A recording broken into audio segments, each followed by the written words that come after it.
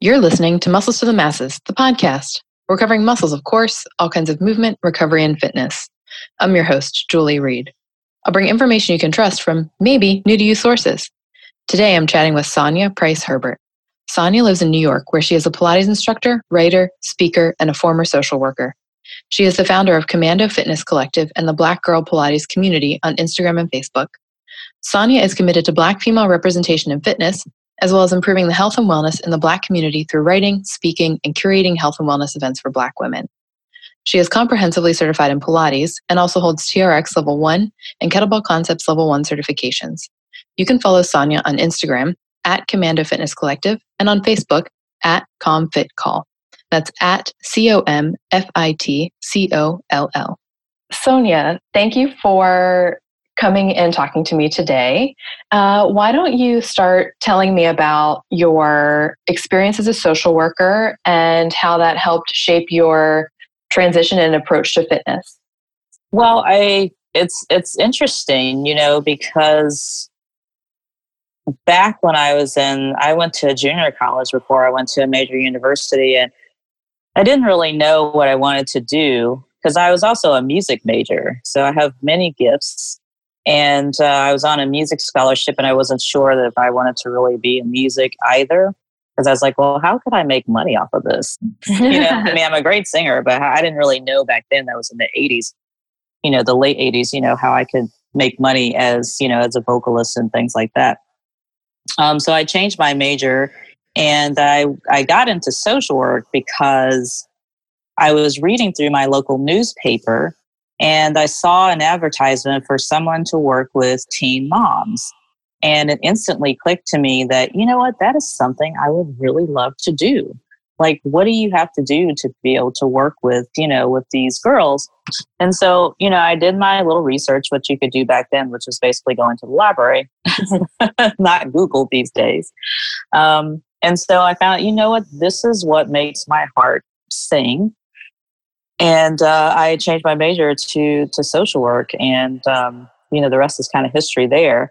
But in regards to fitness, I've always struggled with, I don't want to say always, but probably late elementary was when I started to struggle with depression, and due to several different family traumas and all kinds of things like that. And so I wasn't sure, as a fourth or fifth grader, you don't really know what to call that. You just know that you're sad, and you don't know really what to do about it. So I struggled for a very long time and went through some times in junior high specifically, and also elementary school time, where I was bullied a lot. So that kind of exacerbated the depression and things like that. My parents were in and out of being together, although I had a great relationship with my father, and he was, I knew that he loved me. He, I'll have to say that he wasn't like the best dad. So, but he was my dad. So I was going through a lot of, traumatic things back then. And as I started to get older, I found myself doing a little bit more physical activity. And the very first thing that I started doing was I tried out for a cheerleader, because everybody thought I was a great dancer. I think I'm a great dancer still today.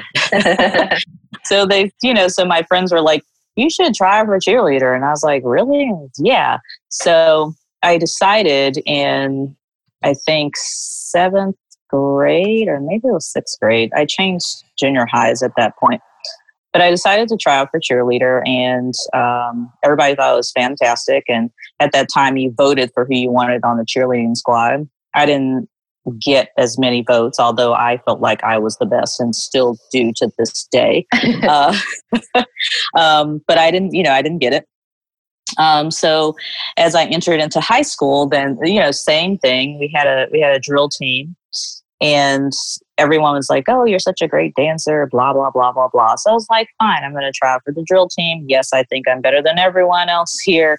Even the girls who were my teachers for the drill team or instructors, they're like, you're really good. We really feel like you're going to make it, blah, blah, blah, blah, blah. So I tried out for the drill team and don't make it. Really shocked. very disappointed and, go through a little period of depression and all that kind of stuff like that. So doubling back, when I tried out for cheerleader in junior high, I remember coming home from practice and my mom saying, "Wow, your body's changed tremendously." And I was like, "Really?" She's like, "Yeah." She said, "Your calves are bigger," and all this kind of stuff. I'm like, "Okay." And then I had, several male classmates who would be like, "Wow, you got these big calves." And, granted, I appear and I sound as if I am a big person in pictures, and, my voice sounds big, but I'm 5'3". I'm a small person. So when people meet me, they're like, "You're so little and short. I could just put you in my backpack." And I'm just like, "Yeah, but I pack a big punch though." So from there, I was like, wow, physical activity or whatever it is I'm doing, I like what it does to my body. And I also felt better after coming home from cheerleading practice. And I was like, this is kind of great.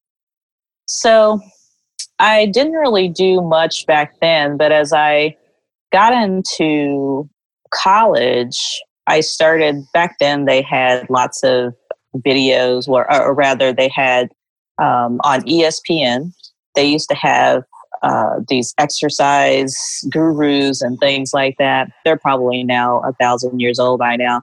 But I used to watch those shows and I do the exercises with them. They're like, "Oh, this will give you a nice firm butt," or, firm up your arms and all this kind of stuff like that. And so I was just like, I really like how this feels for me.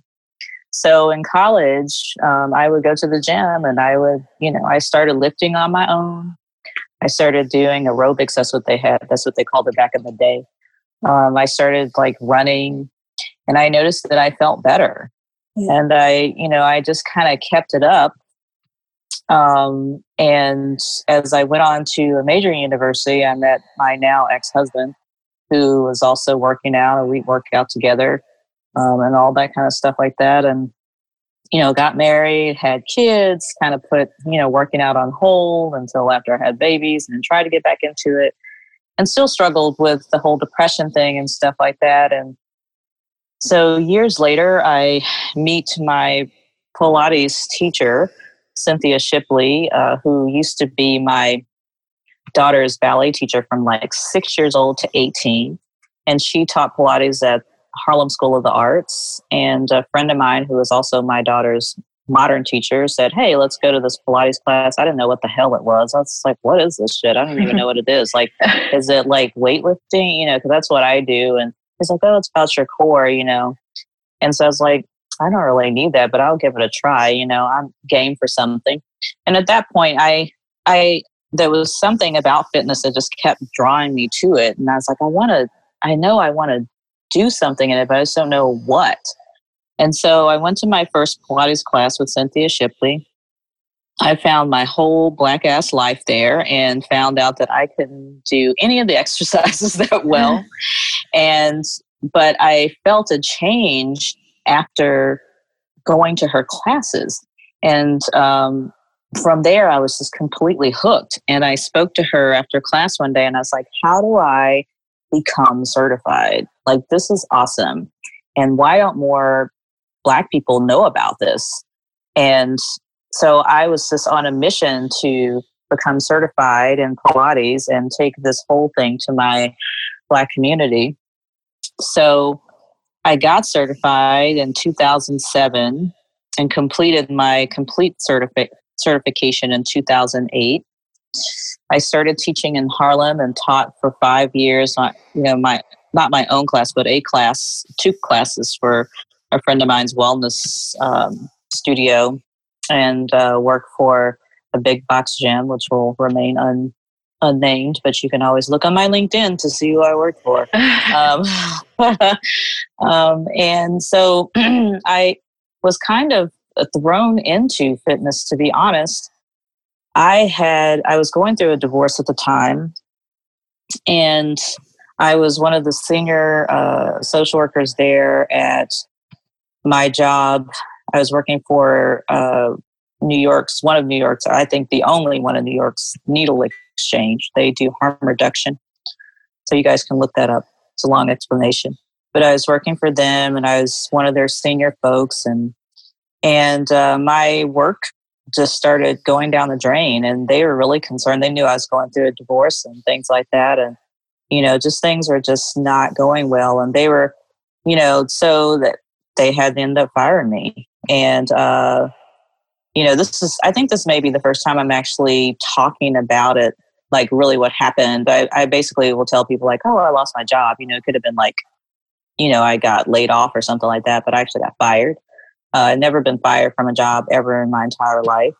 And, but what was really precious about my being fired was that my executive director and my program director, we all cried because they had to do this. And they said, you're one of the best workers that we have. And for us to have to do this, we really just don't want to do it, but it's best. And we know that you're going through a lot, and we want you to know that we still love you and we still respect you. And we hugged it out, literally. So I was probably one of the best and only firings I've ever had. And they're still, I still respect them today. They're very, very supportive of me during that very difficult time. And once, I got my stuff and walked out, I called my mom and I was like, hey, I just got fired from my job and this is what happened. And she said, you know what? You're going to be fine. Just go home and sleep.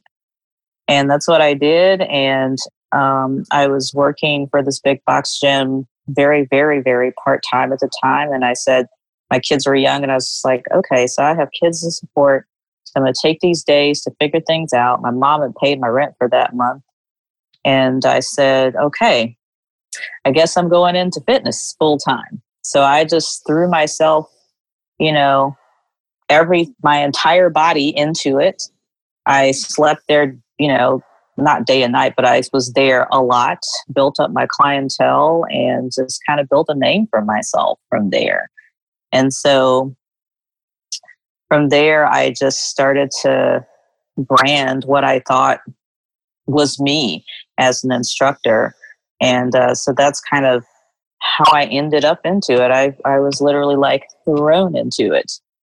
So here I am almost 7 years later and teaching Pilates full time, and now writing and on podcasts like this, which I never imagined that I'd ever be on anyone's podcast, or even writing specifically for anybody for pay. So here I am, and I know you asked earlier, like how does my social work background relate to fitness? I feel like having been in social work for the many, many years that I was in, that it made me a better instructor. What I have found and what I have observed in many instructors and trainers and things like that, they tend to keep things very, very business. And I understand that. I had to do that as a social worker. The ethics are different. So you can't necessarily compare, but you sort of can. But you're also dealing with people's mind, bodies, and spirit, and both, and both aspects. But in fitness, it's the boundaries are not as closed as they are in social work, because it really is more of a social worker client relationship, and you have to keep those boundaries pretty, very strict. So I wouldn't go to my client's, house and hang out and, and us just go on vacation together or whatever. They wouldn't give me a gift. And, that was just part of my ethics as a social worker. Whereas as a Pilates instructor or trainer or whatever someone might be, then the boundaries are, they can cross a little bit more, because it's just different. The type of service that we're giving, similar but different in regards to ethics. So for me, I find that most instructors and trainers will specifically keep their boundaries very, very very, very strict. And that's fine. That's fine for, some people prefer that. Whereas for me, because I am the person that I am, I like for my clients to know that I do care about what goes on outside of their workouts with me. And I feel like you should, because what they do on the outside of their workouts with you affects their workouts with you. So if they're coming in from a very difficult day, or maybe they've had a death in their family, or I did have a client who had a very, very, very, very bad argument with her boyfriend, who was a piece of shit. And she was late. She was obviously devastated and upset. And I sent her home and gave her back her session because I wasn't going to train her like that, And sometimes I think that we can get so engrossed in training people and putting up that boundary that we forget that they're actually human beings with souls and, and spirits and feelings and families and friends and all kinds of things. So for me, coming from the social work background, that just comes with me. But I also will say this, that social work didn't make me. I made social work. And I think that's what makes me different from, many other social workers that I've seen. I've also mentored some amazing ones who are still in the field now, and they're absolutely fantastic. But I never wanted to, although it was my career for several years, I never let it define me. I defined social work. Just like for Pilates, I define Pilates. Pilates doesn't define me. So you get what you get when you walk through the studio door, wherever it is I'm training you, or at your house or apartment or wherever, or out in a park or something like that. So you get me. And I just happen to teach Pilates, and I happen to teach it pretty fucking well. I just happen to be a social worker, and I happen to be a pretty damn good one. Regardless of being fired, I was still great. So that's kind of like how I got into it. Pretty vulnerable, but now I'm talking about that, but I think it's good for people to know I'm pretty open about my struggles. And I never want people to feel like, I just arrived one day, because I didn't. None of us did. And particularly in fitness, you probably know this as well, that, they expect for us to be like these high and mighty super, superstars, happy all the time. And we never had any problems, and we've always looked this way. And, and we just go home and we're just happy. We just wake up at 4:00 in the morning and everything's great, And then we go to bed at like 8:00 at night, and just everything's great all the time. We're just excited, when that's not the truth, And I wasn't like that as a social worker. And of course, again, I did have boundaries with my clients, but I never wanted them to think that I was just like, just because I'm going to a home and maybe you're not, and it doesn't mean that my life is fantastic, because we've all had struggles and we all still do struggle. And so that was what I brought into fitness, is that, I'm still going to be me. I'm just going to be in fitness. That's it. So, yeah. I really appreciate that. And something that's really sticking out is when you said social work didn't make me, I made social work, and the same goes for Pilates and fitness. Mm-hmm. It speaks to a boundary that you have with the work itself. And you touched on it completely, how there are a lot of personal trainers and people in the fitness industry who feel all consumed by the work. So mm-hmm. How have you developed that boundary with the work itself? I think that just being who I am is that.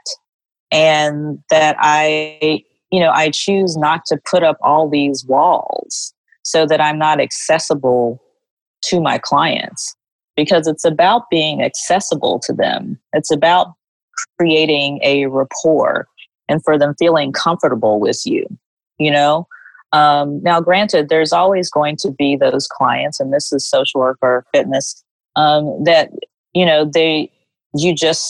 don't connect at all. You're not that person, and that's totally fine.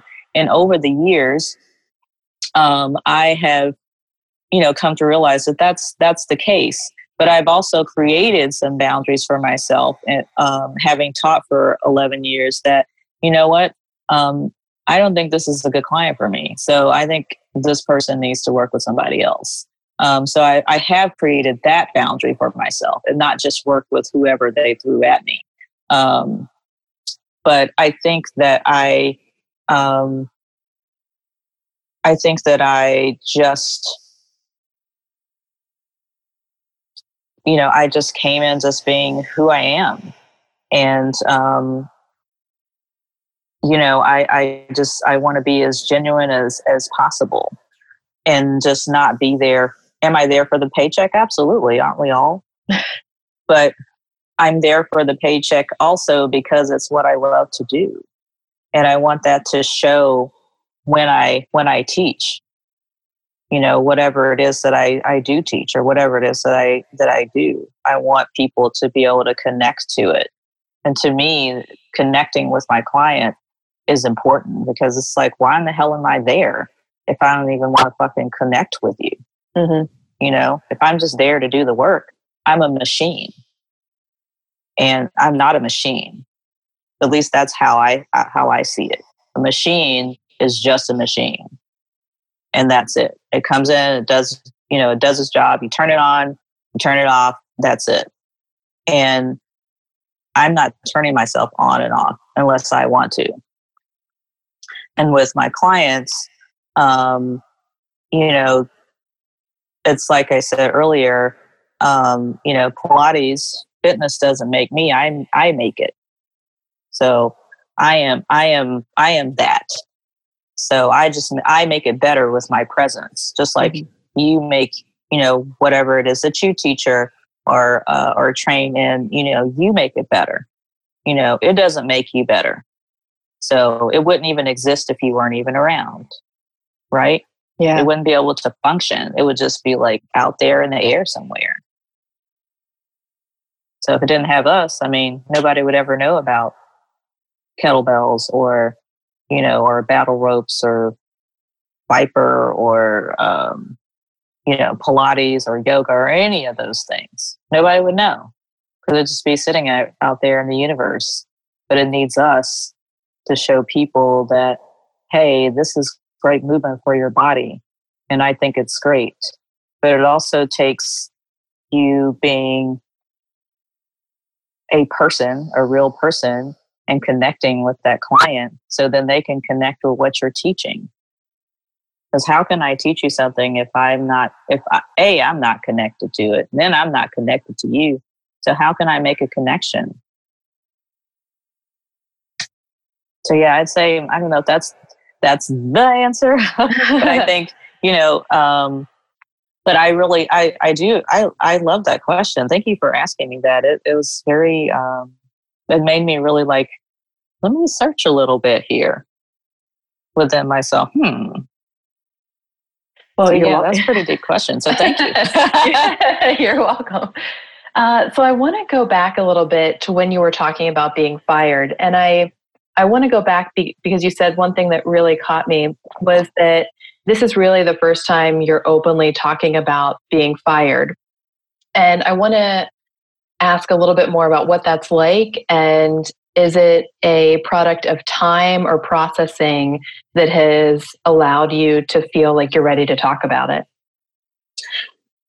I think that it's a product of time, also age.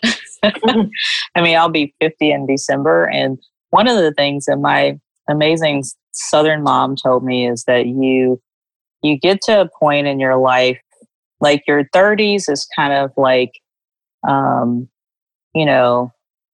of fuck that shit 30s. And then your 40s is like, fuck it 40s. And I'm in that point, but I'm also at the end of fuck it 40s. And so now I'm at the point of like 50s, like I really don't give a fuck 50s. And so that's where I'm at now. And so I think over the years that I have, experiences and all kinds of stuff like that. And I've just become a lot more open with my life. And of course, I'm not telling everybody, my whole life story and business, but I think that it's important for people to know that I have not arrived, never will I, that I've also been fired from a job. And it was also a healing thing for me because there was a part of me that wanted to, I guess you could say, wanted to protect myself, or protect my reputation, whatever that was, which I feel like I have a great reputation within fitness, and the people that I know. So I didn't want to come across as like a bad person because I had been fired. But I mean, so many people have been fired before. I mean, even some of the greatest athletes, some of the greatest celebrities, Oprah's been fired before, I think. So why, if she or anyone else can talk about being fired, then why can't I? I mean, I'm definitely not on her status, but why not? Why can't we talk about those things that are difficult? And when you do talk about those things, there is a healing that comes with it also. And one of the things that I also talk to, and maybe this is getting a little bit off the subject, but one of the things that I learned as a social worker and for myself personally is that we don't allow ourselves as human beings to grieve. And what I mean by that, I don't mean grieving death or a divorce or a breakup or something like that. Those are the typical things that we talk about, like grieving about. But you can also grieve being fired. You can also grieve leaving a job. You can also grieve maybe breaking something that was precious to you. So there's grief in everything that we do. But as humans, we don't tend to deal with that. However big or small it might be, something that is painful to you causes you grief. So you grieve it. And I say that because I didn't allow myself to grieve a lot of things in my life, which is why I ended up in therapy. And I talk about that pretty extensively, and being on antidepressants, which I still take now. I just started taking them and I am so for them and therapy as well. But, that's what gets me through the day. That's what I need. That may not be what everybody else needs, but, that's what I need. And so for me, kind of putting myself out there, and, being vulnerable and saying, yeah, I got fired, it's my way of dealing with it. It's my way of grieving, having been fired from a job and leaving people that I was pretty much family with and clients. That's a lot. I lost a family, because of something, that I wasn't doing. And then I had to grieve, even being upset with myself or being disappointed. So I feel like as human beings, if we could learn to grieve every situation, no matter how large or small, they'll really make a difference in our life. Because excessive grief turns into depression and anxiety and all the other things, because it's pent up, because we haven't allowed it. We haven't allowed the healing, and we have to allow ourselves to grieve as long as we need to, however long that is. Eventually we'll come out of it, but it's okay to grieve, whatever it is, even if it's, it's a finger cut, it hurts, So it's like, let me just say it hurts and grieve it. Okay, that's over. So now I can move on. So that's the main reason why I'm talking about being fired from my job, is so that I can grieve it, because I didn't. I protected it. I hid it. And I thought I was okay with it, and I wasn't, because I kept protecting. I kept telling giving people an excuse like, oh, I lost a job. I mean, that's very general.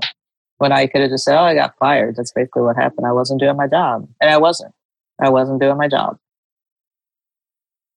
Well, a few things. I really appreciate the honesty and the matter of factness. You were fired because you weren't doing your job. And I think that you had reasons, but that happens all the time. And I think that being open about that is powerful to hear. Mm-hmm. Yeah, it is, especially for me. And even just to say it out loud is, that's healing for me, because now I'm dealing and I'm confronting it.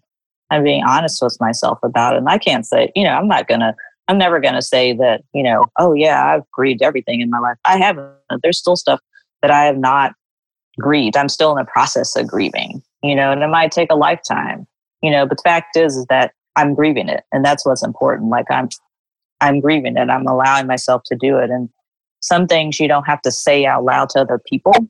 But other things it's good to say out loud, because you, like, for instance, being fired, because, it's a shameful thing. Who wants to get fired?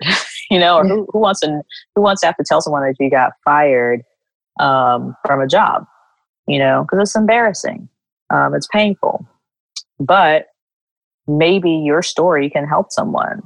And so that's why I'm pretty open about a lot of the things that I go through, because there's someone out there who feels like they're by themselves, and I know what that's like.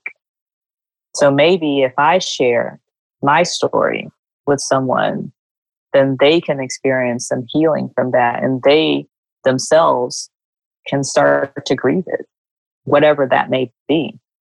So maybe I might be that catalyst for them to start the healing process. One of the things that you touched on was grieving the physical leaving of a space. So what do you recommend for people as a first step who have to go through that process? Because it happens a lot. You could be leaving a job, you could be leaving a relationship, you could be leaving a home or a friendship group, things like that. What do you recommend for people to do?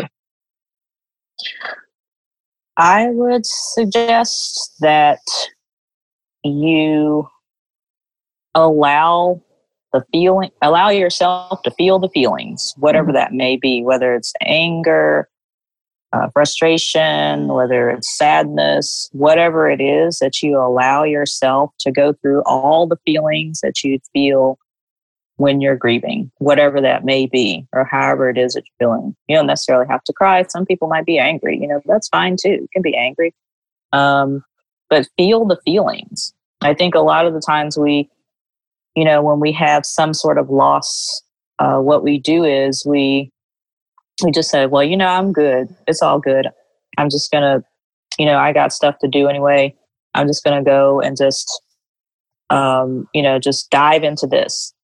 And I can actually give you a very recent, for instance, which is my son, who I just dropped off at college this past weekend. And this coming weekend is my first weekend without him.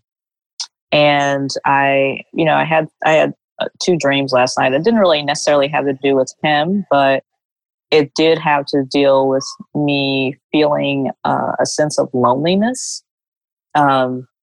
Because, my daughter's 25, she lives with her dad now in Harlem. And, I'm not dating anyone. I have, I'm single and ready to mingle, I guess. I don't know. But I am a single woman, and thinking about what am I going to do now? I don't have my son. We can't go to the movies. We can't go here. I'm not going to his track meets. What am I going to do? And I started to feel this sense of loneliness. And so my first thought was, and this is prior to today, my first thought was, I'm going to work a lot, which is basically what I've started doing. I'm going to work. I'm going to write. I'm going to work on Black Girl Pilates. I'm going to, do all these events. I'm going to do this. I had this whole list of things I was going to do. And, I wake up today and I'm like, I am so fucking lonely. And I was talking to some friends earlier. These friends of mine who are powerlifters, we have this Instagram group, and they're very close friends of mine. And I said, I just woke up feeling so lonely. And after I talked about it with them, I realized, you know what? I think I know what it is. I think that I am feeling the effects of my son being in college now. And now, as you and I are talking about this, I'm realizing I am grieving. I am in straight up grief because I'm an empty nester now. I don't have, my kids are adults. And even though I'm paying for his college education and things like that, but he's not here. He is an adult. He could choose not to come back home. He could just keep going. He could just do whatever he'd like now. And that's it. The same thing with my daughter. That's it. And so I think today when I woke up, I realized that, I'm grieving it. And I need to grieve it. And it's okay. It's going to take me a moment, and it just kind of hit me today. And, so here I am on, Labor Day weekend, grieving my son being gone. So I would say, again, to, feel all those feelings. And, if that means you're going to cry for a while, then cry. If you got to look at pictures, fine. It's fine. You cannot dictate how a person grieves.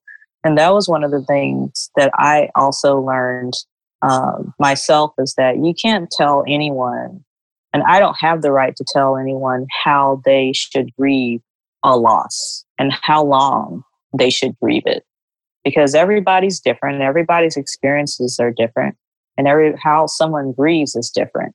And so if you actually allow a human being to grieve however they'd like to and feel all the feelings, then that's when their healing's going to come. But if we put all these boundaries and restrictions and all these other things on a person's healing, then they're never going to heal. Telling someone to get over it, like just get over it and just move on. No, you can't tell them that. Maybe you can do that, but that other person can't. So you let them grieve however they need to grieve. And if they need another place to do that, if it becomes overwhelming for them and it's out of your, it's out of your job description, then you say, hey, maybe I'm not the person that you should grieve this with. Have you thought about like talking to someone else, like a therapist or a social worker or something like that? And that's what you do. You don't put restrictions on people's grieving. I didn't want those restrictions on myself. So why would I do that to someone else? So I would suggest, feel all the feelings. There's nothing wrong with it. We're human beings. We're supposed to feel, I would hope. It sounds like you're giving yourself all this space to just feel your feelings. And yeah, I don't think that people do that. No, we don't. And I think we're probably most guilty with ourselves. And we feel like, because we're telling ourselves like, hey, just, man up or woman up or whatever we want to identify as, just move on. Then we take that and we do the same thing to someone else, and I don't think we're being fair to ourselves or anybody else. Just grieve, just feel the feelings, do whatever it is that you need to do. Because that's a form of self-care as well. We talk about self-care and fitness and wellness and health and all that kind of stuff like that, but we kind of see it as more of a, like a sort of like a material thing. Like, oh, I went to the spa today. Oh, I went, got my nails done. Or, guys, oh, I went and got my hair cut. For me, I would also be doing that too, because that's what I go to a barber to get my hair done. So we do those kinds of things. We shop or whatever. But, grieving is also self-care as well. Laying on my couch and crying about something is also self-care. Calling my older brother, Juan, and talking to him for 2 hours about something that I'm really upset about, and him listening to me and telling me things are going to be okay, that's an act of self-care. Maybe going to the gym, and even if I don't do anything, maybe I just want to go in there and sit in the sauna for an hour. That's self-care. So self-care is a broad thing, and grieving, to me, falls underneath self-care. And so by me talking about being fired from my job, that's my way of caring for myself by grieving that. So it's all just an act of self-care, feeling feelings, being human. We all bleed, you know? Yeah. One of the common themes that I'm seeing as we're talking in your life in general, in how your coworkers responded to your being fired, how you interacted with your client when she came in and had a really difficult interaction with her partner, and how you actually view self-care and speak about your internal dialogue is compassion. Is that something that is intentional in your life, or something that you think has grown as a result of your experiences? Can you talk more about that? I think it's both. I think that because of my experiences in my life and the things that I felt that I missed, that's what I wanted to give to other people, because I didn't think that I got it. And one of the things I said to myself as I started my social work major was that I was going to be the worker they would never forget. That I was going to be that person that they're like, you know what? She might have busted my ass on a lot of things, but she fucking cared for me. Like, for real. Like, of course she's there to get a paycheck. She should get paid for her work, but she really did care about me, you know? And I took all that into fitness as well, because it's still my clients. It's just, I'm in fitness now, you know? Two totally different careers, but really one and the same to me. And so I want my clients to know that, you know, I understand that you have a job and you have kids, you know, or that you have partners, or that, you know, you got your period today, or that you know, or that somebody made you angry. You know, I want them to know that, like, I totally understand that, because hell, I might have been feeling some of those same feelings today. I mean, you know, and that's okay, you know?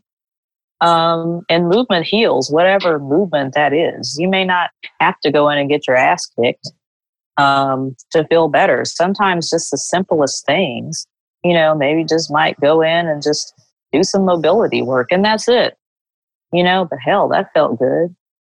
You know, it doesn't mean you have to go in and, you know, and deadlift 491 pounds, you know, for 5 reps. I mean, maybe it will work for you. I don't know. You know, you find, you know, what's going to make you feel better. And so for me, it was, you know, being compassionate. It is intentional, because that was what I wanted, and I didn't get enough of it. And so I said, since I didn't get enough of it, I'm going to make sure that I give it to other people, however that looks and wherever it is. I'm going to do that. But just because I didn't get enough of it doesn't mean that I can't give it. And so by me being compassionate to other people, that I'm also directing that compassion back to myself. So it's both experience and intentional too. Well, you brought up a really great transition point to talk about your brand as an instructor. You had mentioned it earlier with Cynthia. Can you talk about what it means to, like, what you're putting out into the world as an instructor, and what your brand, and I'm using the term brand kind of loosely, like what your intention is with your movement practice? So So with Commando Fitness Collective, which I sort of rebranded the name a little bit, it's funny because sometimes I sit around thinking, why in the hell did I come up with Commando? Like, why did I say Commando? So I got the name because I feel like in one of my classes that someone called me that, or they used to tell me that I was like a drill sergeant and, things like that. They literally like, like you are like, and they would ask me like, were you ever in the service? I was like, absolutely not. I mean, I was raised around boys, because I have nothing but brothers. So I'm a bit of a tomboy. I have a lot of male cousins on my mom's side. So maybe that's part of it. But I said, I don't know. I think that that's just how I like to teach because I've always been one of those people who I never wanted someone to tell me that I couldn't do something that a man couldn't do. And I was like, I can do whatever the fuck I want to do, I mean, granted, I can't be someone's father, but I mean, physically. So you're going to tell me that I can't do it because I'm a woman, no. And so I took that into my brand and that I wanted the women that I taught, they would be like, well, I can't do a push-up. And I was like, no, the hell you can. We're going to work on this. So let's break it down. So we're just going to break it down. And before you know it, you're going to be able to bust out more than you think. Because, I felt that way. I mean, I haven't always had a strong upper body. I mean, I can't say I can bust out. I did 25 push-ups right now, but my push-up game is, fairly, it's all right. I have good technique. I'll say that.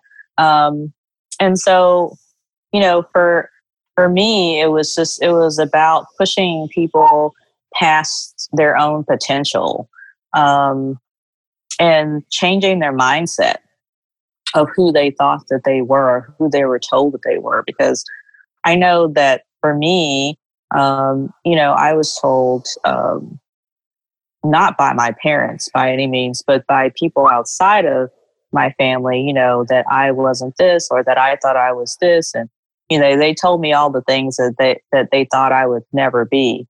And so those very people who told me that I'd never be, any of those things, all those things I kind of am now. So, which is really interesting. And those very same people, I don't know if they remember saying those things to me, but they see me now and they're like, wow, you're really doing all these great things. Oh, you're writing. Oh, you're doing this, whatever. And all this kind of stuff like that. And I'm like, yeah, that's how life goes. So I think with Commando Fitness Collective, that's me. Commando Fitness Collective is a collective of everything I do. Is my writing, it's Black Girl Pilates, it's speaking out against racism and white supremacy and white privilege within the fitness community. Sometimes outside of that, but mostly within the fitness community, and and calling people out. I don't call people in. If I want to call you in, that means I'm telling you to come to my house so I can, but I don't call people in. I don't do that. I call you out so then you can deal with that shit in front of everyone else. I don't need to call anybody in. We've been calling people in for decades. Mm-hmm. Now you get called out on stuff. And so it's a collective of who I am, who is blunt, doesn't really give a fuck anymore about a lot of things, but also very compassionate and very passionate about what I'm doing. Very passionate about fitness and health and wellness for my own community, for my Black community. Very passionate about Pilates and what it can do for my community. Very passionate about writing, and getting our voice out there. Getting my own voice out there. How I feel about things. So it's just a conglomerate of everything that's me. I mean, if I can somehow throw music in there somewhere, maybe I will. I don't know, but I want it to be, because, I mean, even music is fitness too, it's, you move to it. And even though I'm a singer, people move to people's, vocals, mm-hmm. and stuff like that. So I wanted it to be, everything that I am, and when you look up the definition of commando, it's not just no underwear. That's what most people think it is. Like, oh, you're talking about no underwear? No, not. So it's special forces. It's someone who does special forces projects. They're highly skilled. It's someone you send into war to do those specific, to target those specific things. And that's what I feel that I am. I have to have a thick skin to do it, to do what I do, to deal with the comments and all kinds of things that I get back, and having a platform like Black Girl Pilates specifically for Black female Pilates instructors with no white people in my Facebook group at all, and never will be. So I have to have a thick skin for that. So I have to be a commando on special forces. For myself, on special forces for my sisters and brothers who are a part of Black Girl Pilates. So that's, I'm so glad that you asked that question too, because, this is the first time that I've been able to specifically vocalize how I saw Commando Fitness Collective. And I battled with it for years. Like, what the fuck is commando? I know that it's me. I know people, when they see me, the first thing they say is, you are a commando. They may not know the rest of it, but they know that I'm commando. And I'm known as that, They know me by my hair, my freckles, and commando. They know I teach Pilates and things like that. And I teach it pretty fucking well. So, yeah, I think this is the first time that I've been able to really put it into words exactly what it is. So thank you for that too. Thank you. Putting it all together sounds very powerful. Listening to it, I'm saying, like, it is very powerful. It is. It really is. And it's quite emotional in a lot of ways, because I think this whole podcast is pretty emotional for me, because it's like I'm going through like this grieving process with my son. I'm talking about my brand and not being able to find like the words to say what it was. And so I can't believe I'm crying on a podcast. I think I may have cried before. I don't like being vulnerable. I'm very, I guess that's maybe the masculine side of me, which is not so good, because I think men should cry, or however people identify. But yeah, I think that, describing what my brand really is it's a little healing, because it's been difficult, to figure out, where does all this fit in, and does it really make sense? And maybe it's bullshit, and, or maybe it's not, I don't know, but I haven't figured out why it's not yet. And, just you asking, that question, I was like, wow, this is the first time I'm actually able to like vocalize and like, all these years I've been trying to figure out what the fuck. And now, it's like, I feel like it's released a part of me that's just been battling. And so, I feel like I just took a deep breath and just like, so yeah, so thank you for that. Thank you. Maybe you're in the wrong business. Thank you for sharing. I feel incredibly honored to be listening to this firsthand, and then I just feel incredibly honored. So thank you. Yeah, thank you. That was a great release. So yeah. Well, so let's talk about something that I know you're very passionate about, which is Black Girl Pilates. Mm-hmm. It started as a group called Pilates Instructors of Color. Can you tell me about the evolution of that into Black Girl Pilates? Oh yeah, absolutely. So many moons ago, when I was a very young Pilates, sprite, um, I was just wondering, well, hell, are there other Black Pilates instructors? I mean, I know there's me. I know there's my teacher. I know there was one other person that I knew who used to be my teacher trainer, who's now in my group. Hello, Tila. And that's all I knew. And so I started looking for these people, and somehow I was able to meet, and all of these ladies are in my group. I was able to meet Diane Harvey, who is she and her husband. Her husband is actually over Dance Africa, which is held here in New York City, and they also have an amazing dance group called. That's going to come to me soon, but if I can't remember, I'll bring it up later. And so I met her. I met Marcia Dater, who is also in my group as well. I met Dallas Fuentes and Sarita Allen I met later. And so we kind of started out. I didn't feel like I was, the person to lead that, because I was still very new, fresh, wet behind the ears. And so I asked Diane if she would lead it. And so, we kind of started out trying to meet. And, at the time, I think they were all, not Marcia, but I think Sarita and Diane were still either dancing, and Diane was definitely her group, Forces of Nature. That's the name of her group. She and her husband are still directing that group. They still are today. And they were just really, really busy, and we couldn't get our schedules together. So things just kind of fell apart. So I it just kind of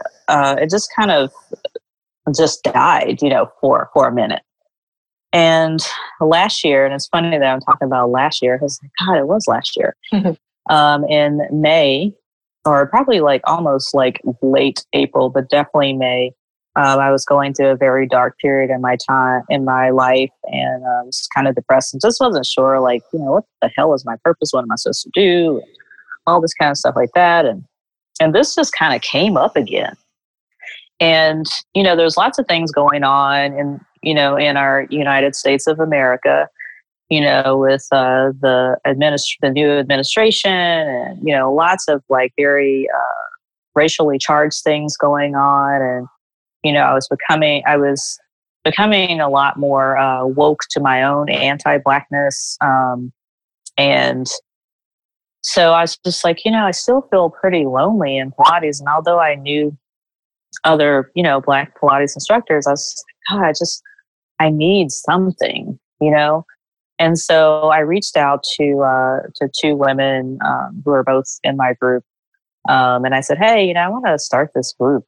I just want to find as many Black Pilates instructors as possible, female. Do you know any? And they're like, yeah. So they gave me a list of them.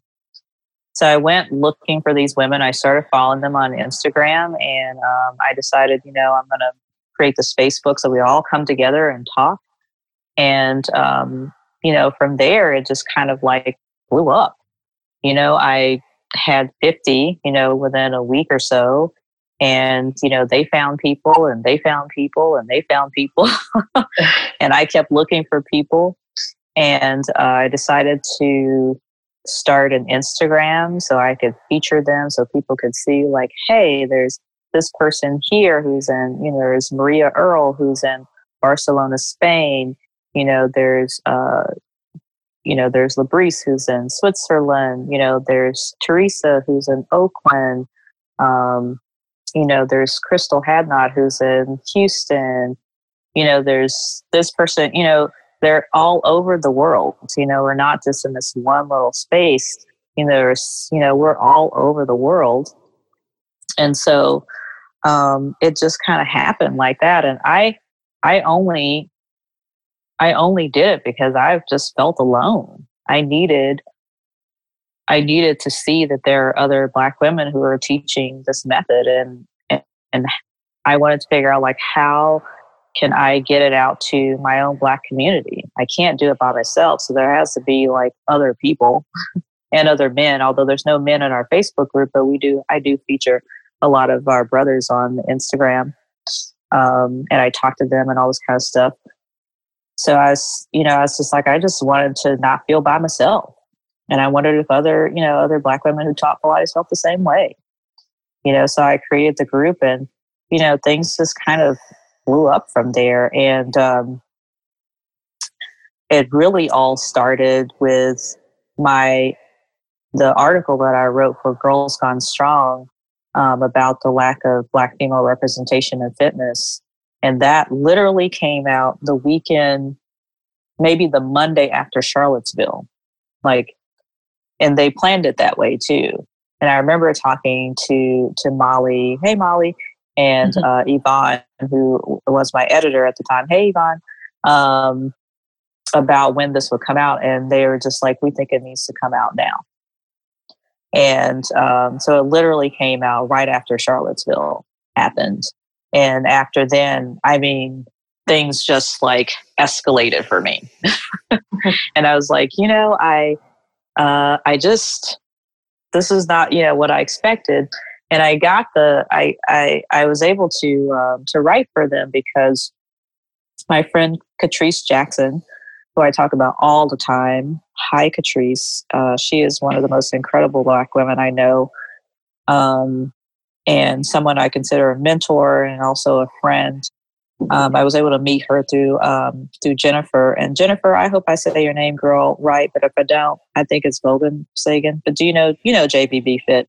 Yes. So she talked about her on Facebook, and I was like, who is this Black woman and whatever, and how did she change their lives? And so I ended up talking to her, and we talked offline. I told her what I wanted to do with Black Girl Pilates.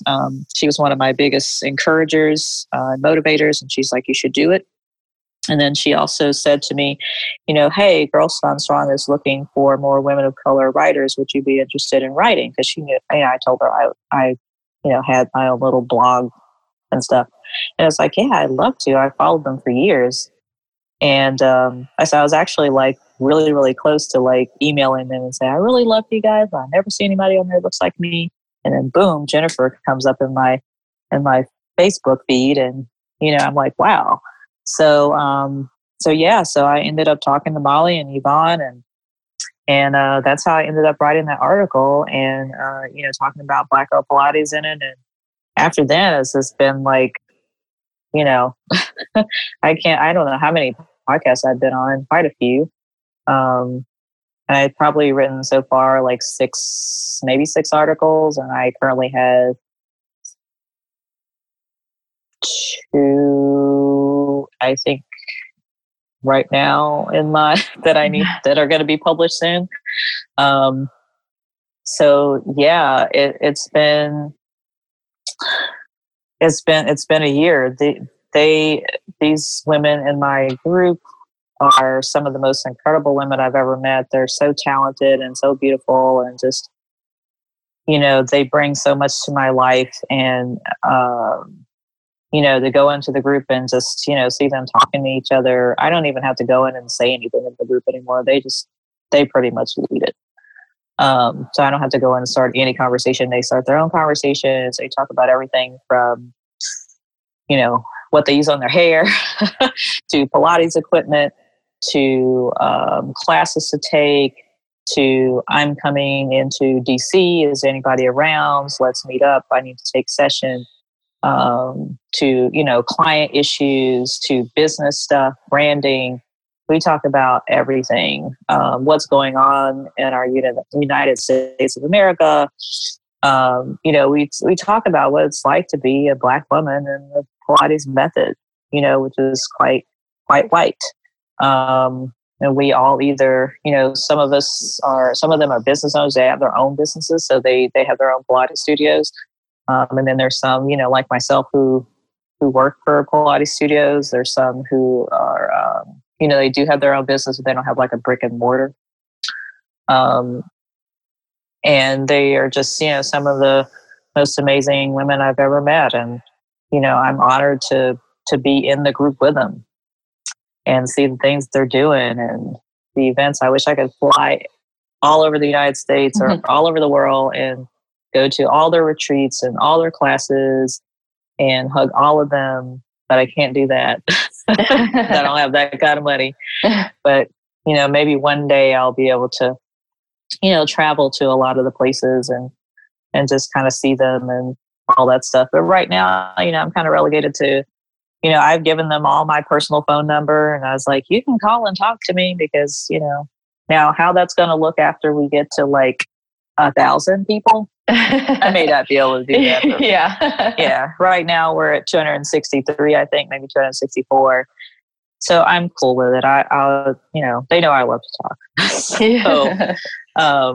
So yeah, they are, they are my passion and getting them out there, getting them seen, getting their events out there, telling I also have another Facebook group specifically for Black women who are interested in Pilates and, if they want to work with someone who looks like them and where can I find this class and where can I, so then I can hook them up with an instructor that's in their area. If, I also have women in that group who are interested in teaching Pilates as well. And, so I have a couple of instructors who are also in that group. So they answer questions and all that kind of stuff like that. They put their blog posts in there and all kinds of stuff. So it's like, it's kind of educational for them as well as, kind of like a referral kind of thing, like where they can go and find an instructor and all that kind of stuff like that. So I have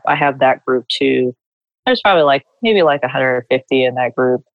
And everything. So, I mean, it's, it's small for now and I'm still trying to figure out what else I'd like to do for them, in the midst of all the other millions of things that I'm trying to do.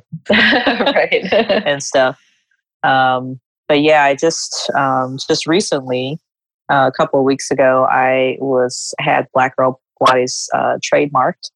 So that was a huge accomplishment. And I got the trademark the very same weekend that we had our second annual Black Girl Pilates meetup. So that was fantastic. I just put out my new logo today, which was designed by one of the amazing sisters in my group, Ife. Hey, Ife. And I got some consultation from one of my other sisters, Frida, who actually works for the USPTO. So she, consulted me on how to where to put my R and, understand all that stuff. So, hey, Frida and hey, Ife. So yes, I have an official logo and then I'm currently going to have a good friend of mine. She's going to start a website for me, for them, for Black Girl Pilates. And then, hopefully I'll have some t-shirts because everybody's like, I want a t-shirt, a sticker, a bracelet, a head wrap, a backpack, a tumbler, whatever you got. So hopefully I'll be able to be printing some t-shirts sometime soon. So I'm really excited about that. And just kind of, I'm just trying to figure out where to take it. It's gotten so big and so well known and I'm trying to, get it out there because I feel like it's revolutionary, especially within the Pilates method. It's definitely revolutionary. And just period, because people don't really talk about, Black people doing Pilates. They're like, what is that? Is that for white people? That's typically the thing. I mean, I thought so. But it's not, because there's a lot of us that teach it.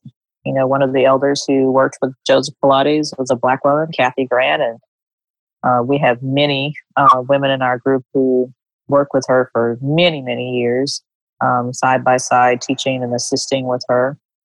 So we acknowledge her life and her history and what she has brought to the Pilates method as a Black woman, and for us as Black women teaching Pilates and Black men teaching Pilates.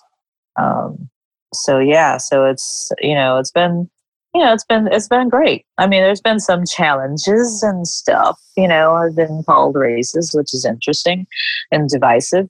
But I guess that's why for folks who believe in God or some type of entity, I guess that's why God let me do this at this point in my life, because I'm at that I don't give a fuck 50. So, so I'm just like, okay, you know what? I'll just roll with punches. That's what happens.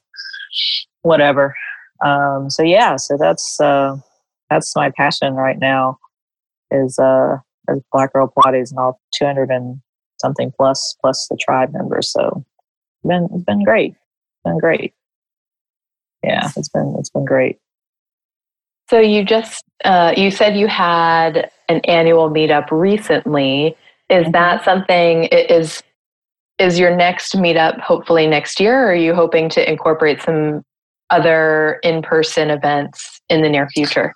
That's going to be an annual event, and it will stay in New York City until I can travel elsewhere, or until I decide whether I want it to be I want people to host regional events, or if there's just going to be one.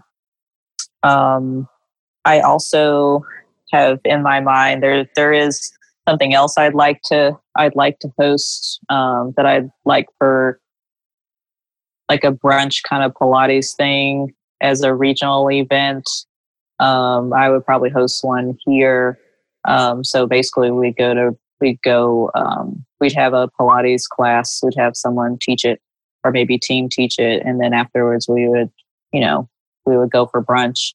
And just for, not just teachers, but even like our tribe members, or even people who are not in our tribe, just for Black women to come together and be with teachers and other Black women who love Pilates, and be able to like, oh my God, I can't believe that you guys actually exist.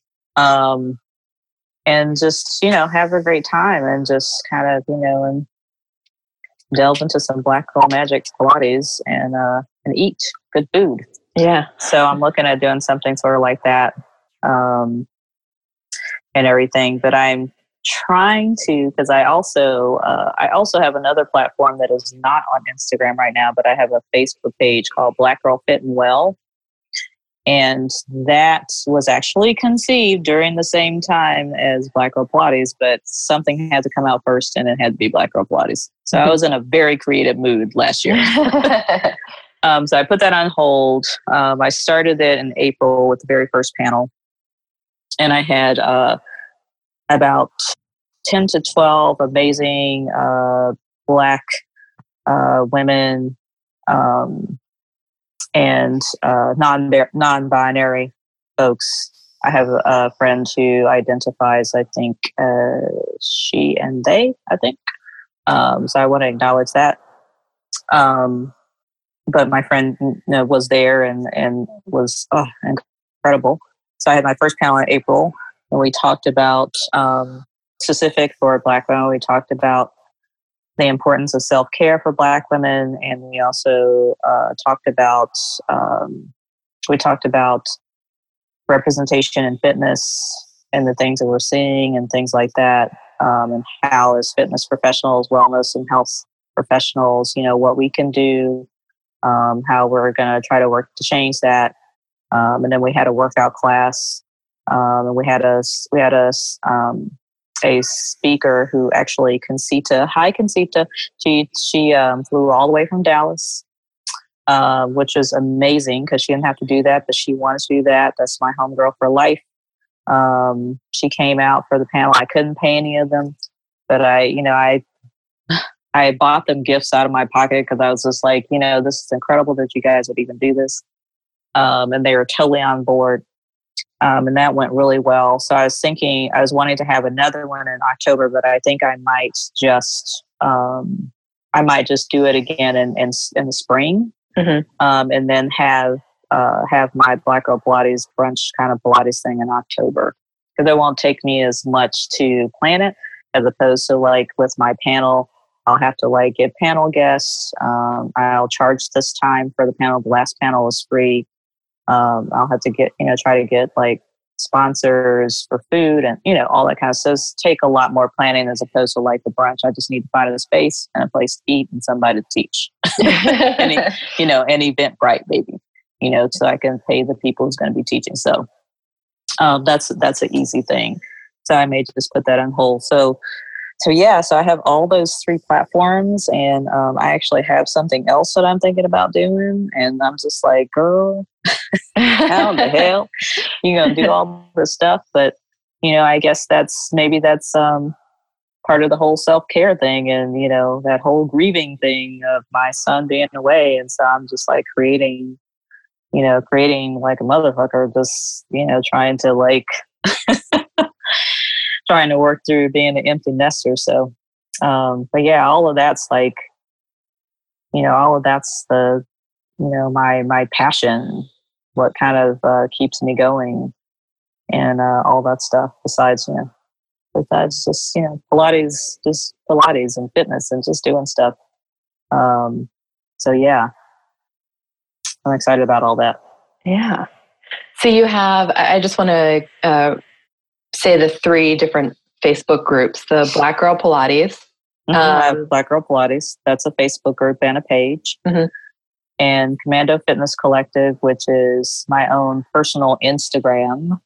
So you'll see my kids, you'll see my friends, you'll see the shit that I do, my writing, articles, all that kind of stuff like that there. And that's on Instagram and Facebook. And then Black Girl Pilates, which is Instagram, a Facebook page, and also 2 Facebook support groups for Black women. And then Black Girl Fit and Well is right now just a page. I haven't put it on Instagram as yet. So I just haven't made the time to do it yet. And I'm running so many things at this point. So yeah, so that's all my stuff that I'm doing and working on. One person. Yeah. I am my assistant. So this is a great segue into an article that you had mentioned to me before about creating safe spaces. Mm-hmm. Can you talk to me about that work? So this part is, this is all going to be pretty new. So I have an article coming out in October that I'm finishing up today. That's actually due today. Mm-hmm. That's going to be on a platform called Temper. And this is started by my friend Holly. I can't remember what Holly's last name is. I'm sorry, Holly, but she started this new platform that's going to launch in October. So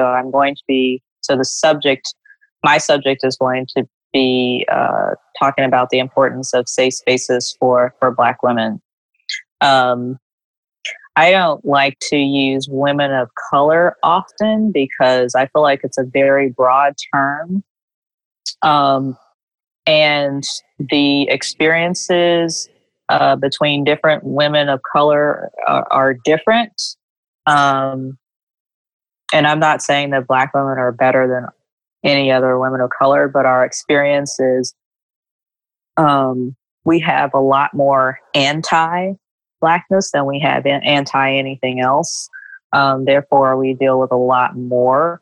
And again, I'm not saying that we're better than other women of color, but there is a difference. There is a big difference. So when I chose to name my group Black Girl Pilates, I meant Black. And so when I talk about the importance of safe spaces for Black people, I mean specifically for Black people, because we need that for healing purposes. And although Black Girl Pilates is, it is a Pilates fitness based, Instagram or Facebook support group, it still is about healing. And as Black women, and I can only speak for Black women, I can't speak for all women of color or women of, non-Black women, I'll say, who are of color. I can't speak for them. But as Black women, we need a space for healing.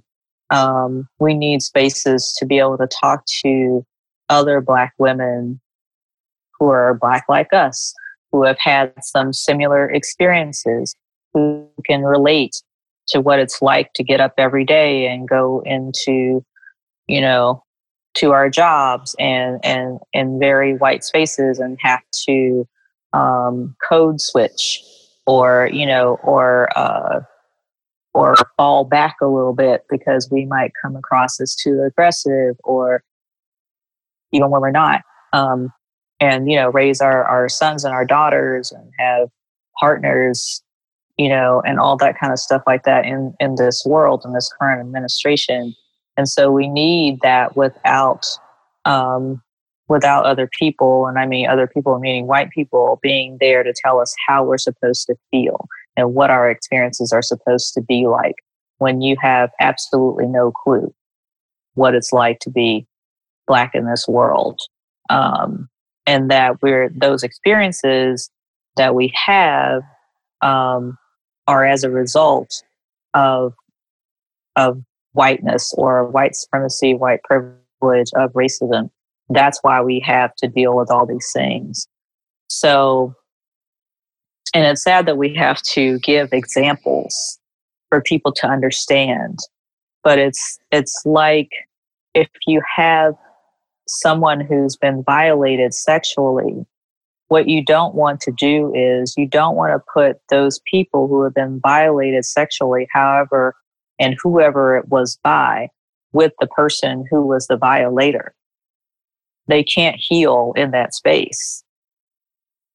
And I don't even want to say that's an extreme example, because we've also experienced that as a Black race. Our families were raped, men and women and children, and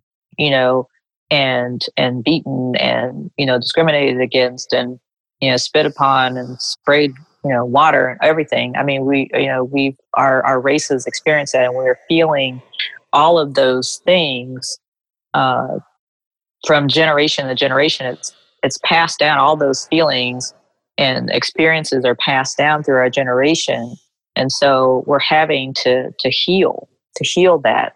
And a lot of people would say, well, that happened back then, so why are you, what's the problem now? Well, that would also be like telling a child who was physically abused by their parents that, who's dealing with the anger behind that now at age 30, oh, that happened back then. Why are you dealing with that now? Because it still hurts, and it's followed me through my life, and it still hurts, and I still have to deal with it. So it's the same thing. So for Black people for decades, having to deal with all of this stuff, from generation to generation, having your parents and your parents' parents and their parents' parents tell them the same thing, that you always have to be 20 times better than the white person that you work with, whatever work it is that you do. From generation to generation, that says a lot. So my article is going to specifically speak to that. And I'm also going to talk about the importance of, I'm also going to go back into my years of being a social worker and examine some of the things that I've seen that I never really talked about, to be honest. It just didn't, my eyes were just not open to see those things. I saw them, but I didn't think there was anything I could do about it. But I was like, well, that's just the world. But I realized that there is shit that I can do about it. And I will do something about it. And it's up to me to do something about it. It's up to my community to do something about it, and not just take what we're given. So my article is going to center around that, my background as a social worker, what I saw there, and kind of like bringing up all those things, because I'm going to have to really think deep about that. So it's been a while. And also, what I've also seen in fitness, and then kind of relating those two things, that's literally all the same. And there's no, and I said this in a podcast before, there's no separation of church and state with racism, with white privilege, with white supremacy. It infiltrates everything, whether it's you going out to a liquor store and buying wine, or whether you're going into a Pilates session, or whether, you're doing your Strong First certification. It infiltrates everything, and there is no separation. And for us to say that they're, well, we don't really why do we need to discuss politics? Or, well, it's not about discussing politics. It's about discussing something that's just not fucking right. And you know that. It absolutely has nothing to do with politics, to be honest. It's just about being humane and treating Black people like they're humans, just like they're supposed to be treated, and not a fifth of a human. So there's no separation to me of church and state. It's all together. So I'm going to deal with racism in the Pilates studios that I work for, whether it's micro or macro aggressions, and I'm going to deal with it if I go to the liquor store. So I'm dealing with it every day. So for us as Black people having to deal with that, and then the images that we see on social media, on TV, and all the things that have occurred, are racial in some sort against Black people, Black men and children and women. We're dealing with that. We're dealing with going into our jobs and, training or working with white employees or white clients. We're walking out of the train or walking home and dealing with all the stuff that's coming at us. And we have to deal with that every day and smile at the same time and pretend that we're happy and that everything's fantastic, when in truth and fact, we're really not. And for some of us, if we dig real deep, we'll realize we really aren't. Like, it hurts like hell.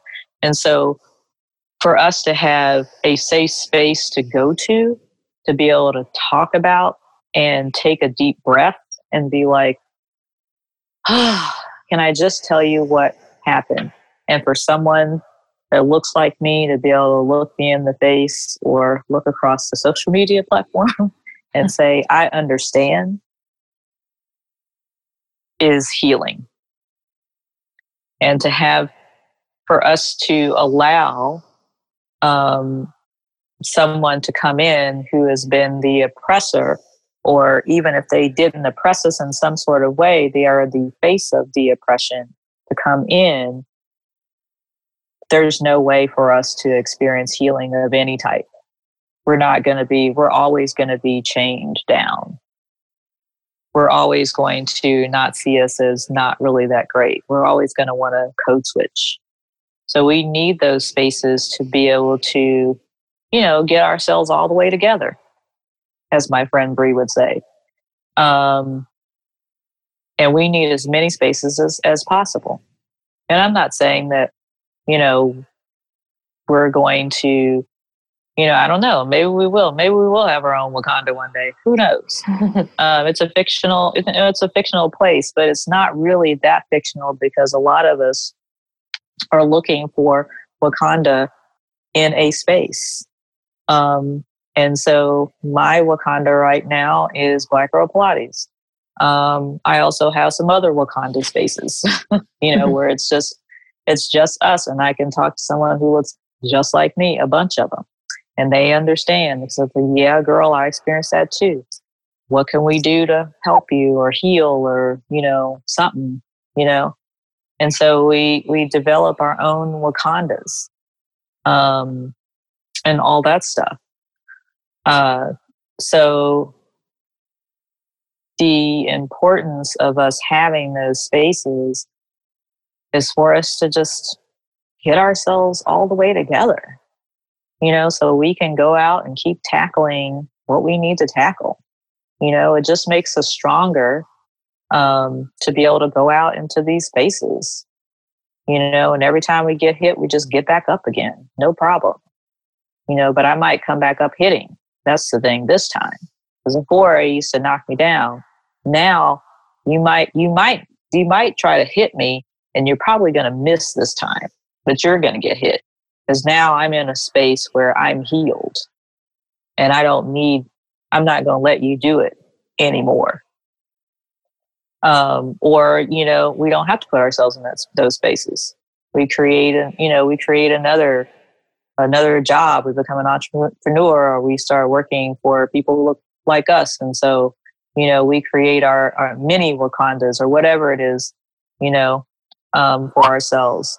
So then we don't have to experience those daily things. Who wants to experience that? Nobody wants to walk around being, in pain all the time. Nobody, not any human person. And definitely, Black people definitely don't want to walk around being hurt for the rest of their lives. I mean, to think that people would say that we're making ourselves into victims. We were victims. We still are victims. And, are we, and then people say, like, oh, you guys are creating the victim mentality. And God knows I've said that before. That, oh, we as Black people are just making ourselves the victims. No, we were victims. We're experiencing having been victimized. And so now we need that healing. So how do we do that? We create a safe space for us to go and get healed with our own people. That's what we do. And so that's the importance of creating those safe spaces for Black people. And again, I'm only speaking for Black people because I'm a Black woman, and I can't speak for, other people who identify people of color. I can't speak for them. But I know for us, as Black people, that's what we need. And we deserve it, whether people like it or not. So I'm really excited about that article coming out. And you'll post about it on your Commando Fitness Collective page? I will. Okay. I will. Yeah. So we're both very, very excited about it. And it just kind of came up in the conversation. It was Holly, and I think her name is Emily, I think. I apologize if it's not. But we're just talking, and she's just like, what do you, what's on your heart to write about? And we're just having a conversation. And that came up, and I was just like, I think this is it, And so I had, most of my articles that I've written, always, there's always like some aspect of, Black girl Pilates and stuff like that. Not that it won't be.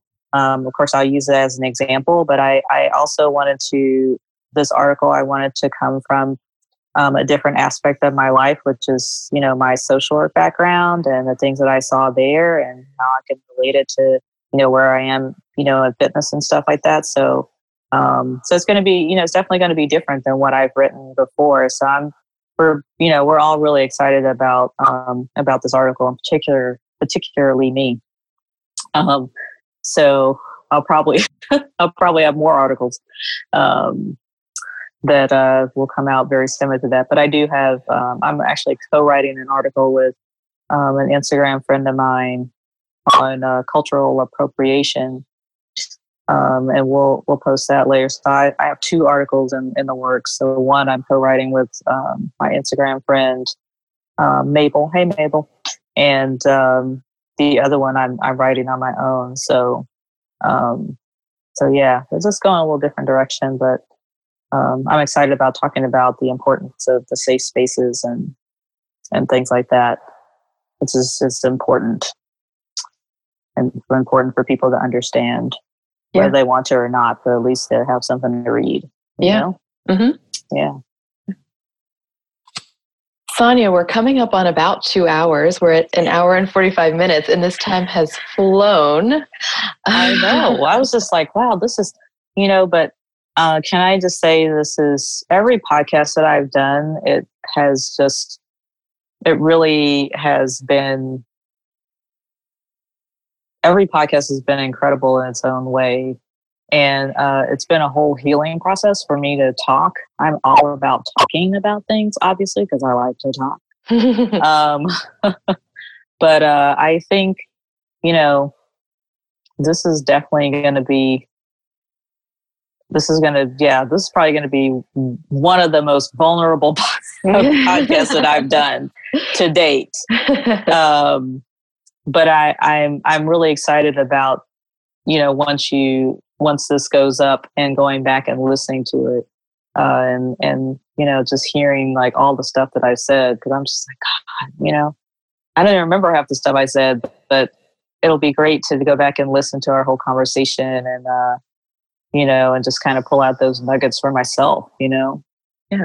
So thank you so much for interviewing me and bringing out a lot of vulnerable shit, girl. maybe you should go into social work. I don't know. Well, I'm usually sitting on the other end. Thank you for being very open and honest and vulnerable as we were talking. I thank you so much. Same. Yeah, I do actually have 3 questions left, the lightning round questions. If you have time to answer those, I'd love to ask absolutely. You. Mm-hmm, absolutely. So what is the most memorable thing you've ever eaten? I will say that it was blood pudding. Whoa. Blood pudding. Yeah. My kid's dad is Caribbean, British Caribbean, and they have this delicacy called blood pudding. And is it exactly that? And they think it's fantastic. I tasted it and I couldn't keep eating it. But yeah, that's that's definitely memorable. It's definitely memorable. I'll probably never eat it again. Yeah. All right. What are 3 people, books, or podcasts that have been influential to you in your life in general? It could be fitness specific, but doesn't have to be. Well, the first one that comes to mind is The Read. It's a comedy pretty much, but but they also talk about like pop culture. I don't even want to say pop culture. It's mostly like Black culture, to be honest. But it's Kid Fury and Chriselle. They both live in Harlem. I actually, when I get off with you, theirs just dropped today. I'm listening to it. That is hands down one of my favorite. I wait for it every Thursday. The Read. I think they're on Apple and I think Spotify. Not Spotify. It's the other platform.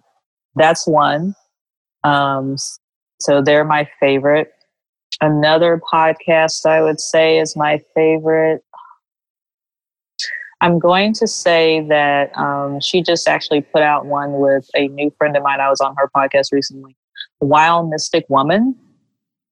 That's Layla Saad. She just put out a recent podcast with Kristen.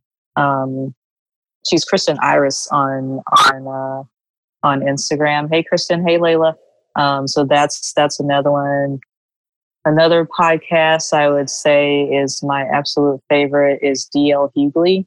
He talks a lot about the current administration as well as other things. He's also a comedian, and I absolutely love him. I wait for his. So those are the 3 podcasts I'd say, and that doesn't even. It's so hard because I have so many great podcasts that I love, but those are the 3 that I love the most. So yeah. And then last question: if someone came to Earth from another planet, what is one thing you would tell them? I feel like I'm up for Miss America or something. Let's see.